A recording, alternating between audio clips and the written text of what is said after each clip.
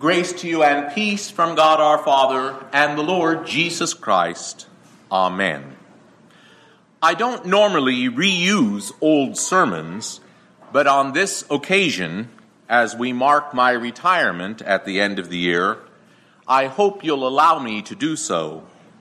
Because today's sermon is actually the first sermon I ever wrote and preached as a first-year seminarian 40 years ago in December 1982. I should warn you that my homiletics professor only gave me a B+.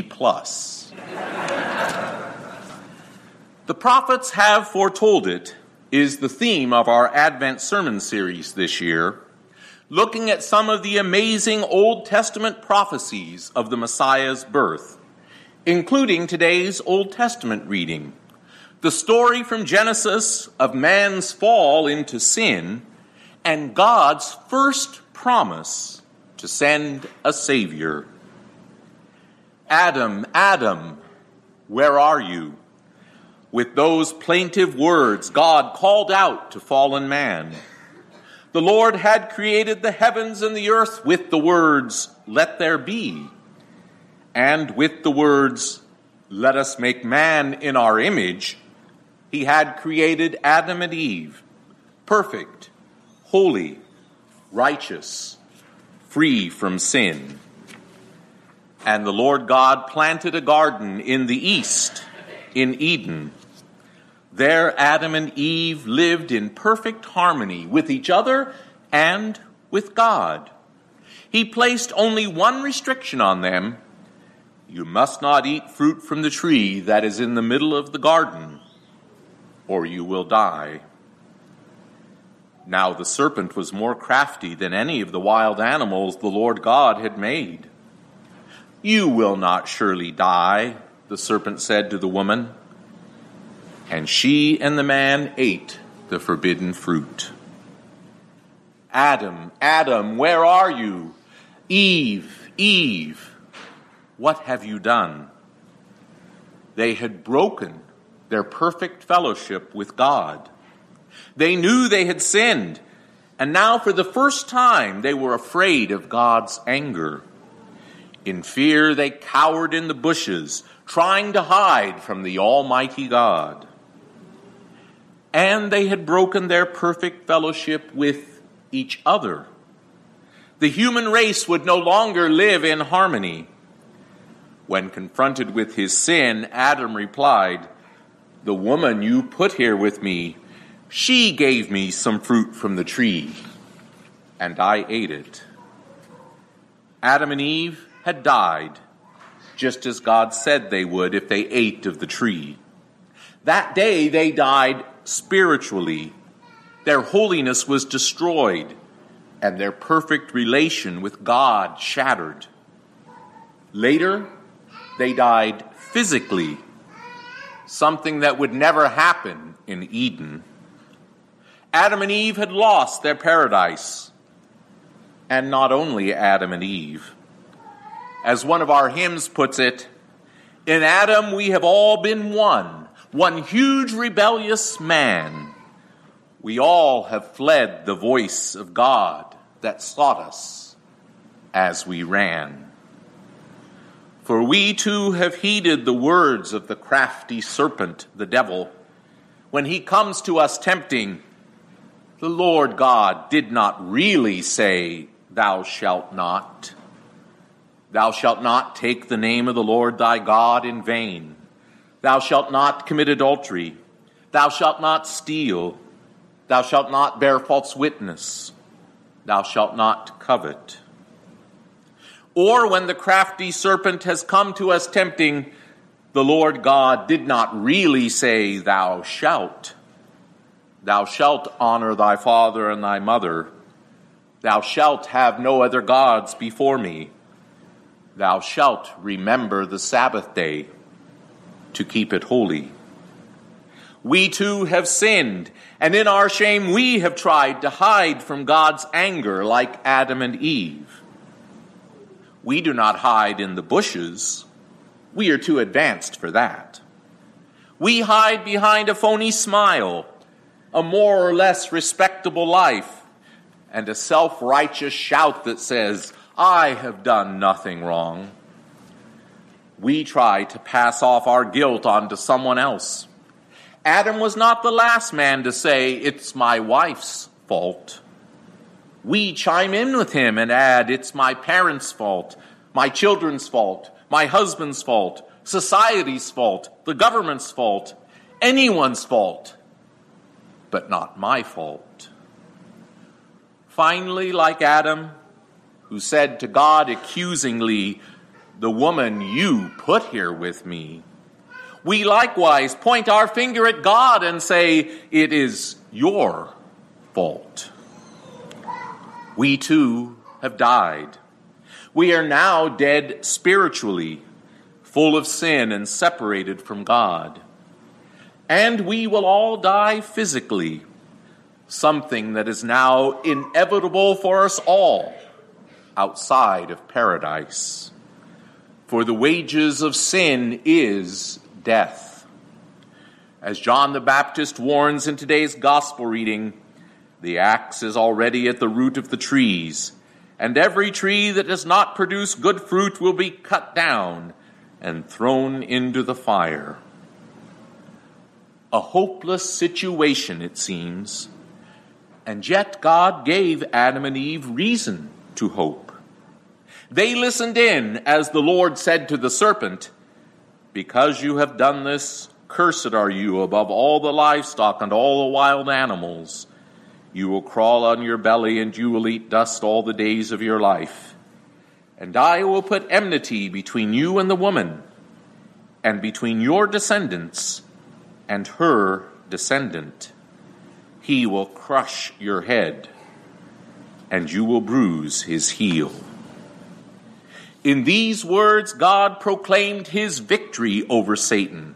For here he gave to the human race the first gospel. He promised to send a Savior, born of a woman, the mighty Messiah who would crush Satan, defeat his wicked power, destroy his cursed kingdom. Through this Savior, God would restore the paradise that had been lost. And I will put enmity between you and the woman, and between your descendants and her descendant. He will crush your head, and you will bruise his heel. In anticipation, Adam and Eve cried out, Savior, Savior, where are you?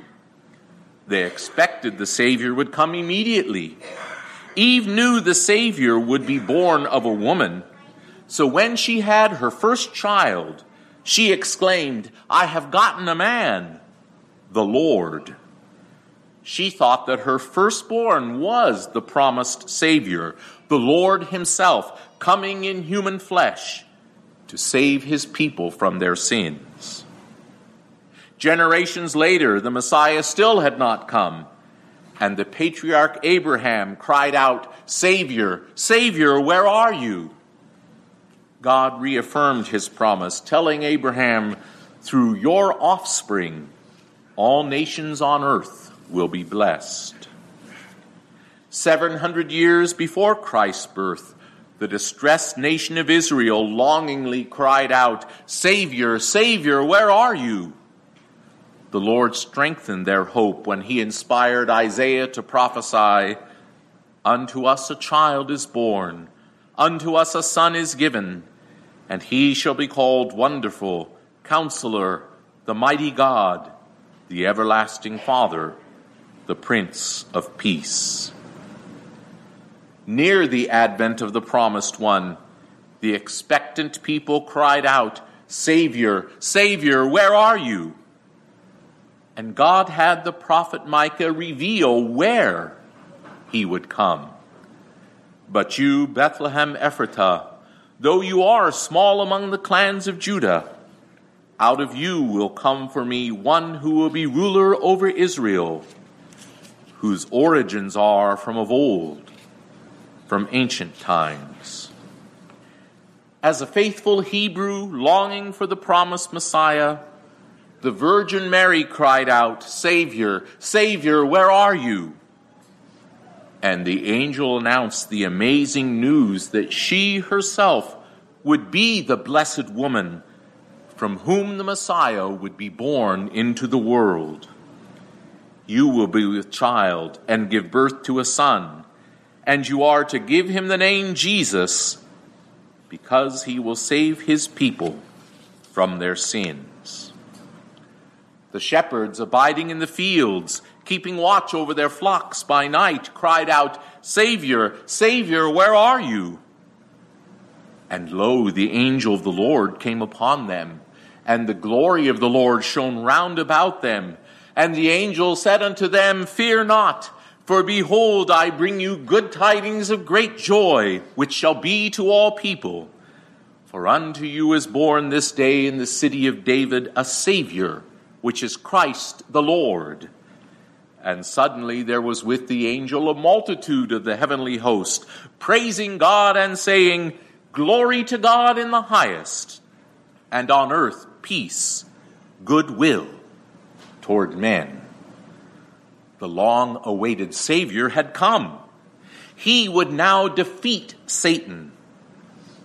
But as he was being crushed, the old snake would strike out and bite and bruise the Savior's heel.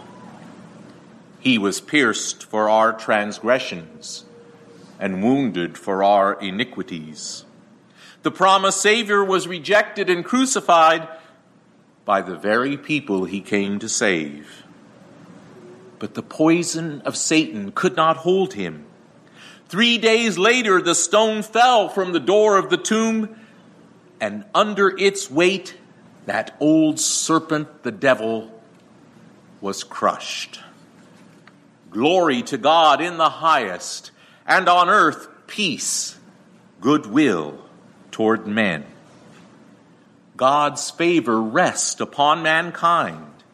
Because of his Son's life, death, and resurrection, God has forgiven us all our sins. The long-expected Savior, who was promised so long ago, has come and crushed the serpent's head. Soon he will come again, and for us who trust in him, paradise will be restored for all eternity. St. Paul says in today's epistle reading, "Everything that was written in the past was written to teach us, so that through endurance and the encouragement of the Scriptures we might have hope."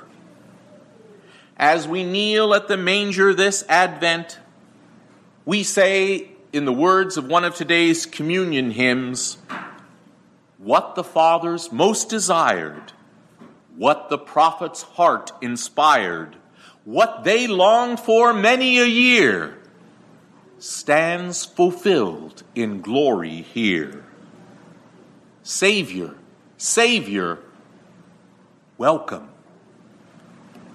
Amen.